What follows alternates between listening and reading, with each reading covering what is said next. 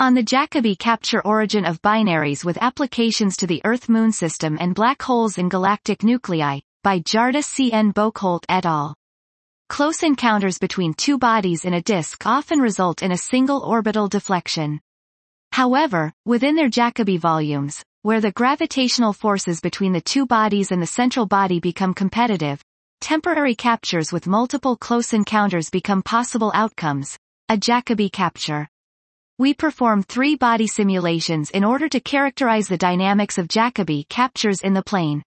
We find that the phase space structure resembles a Cantor-like set with a fractal dimension of about 0.4.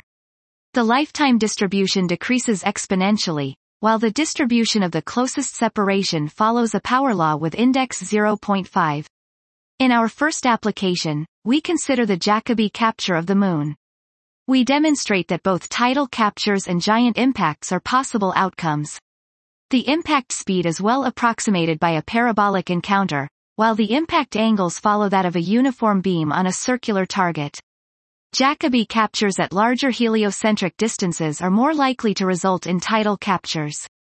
In our second application, we find that Jacobi captures with gravitational wave dissipation can result in the formation of binary black holes in galactic nuclei.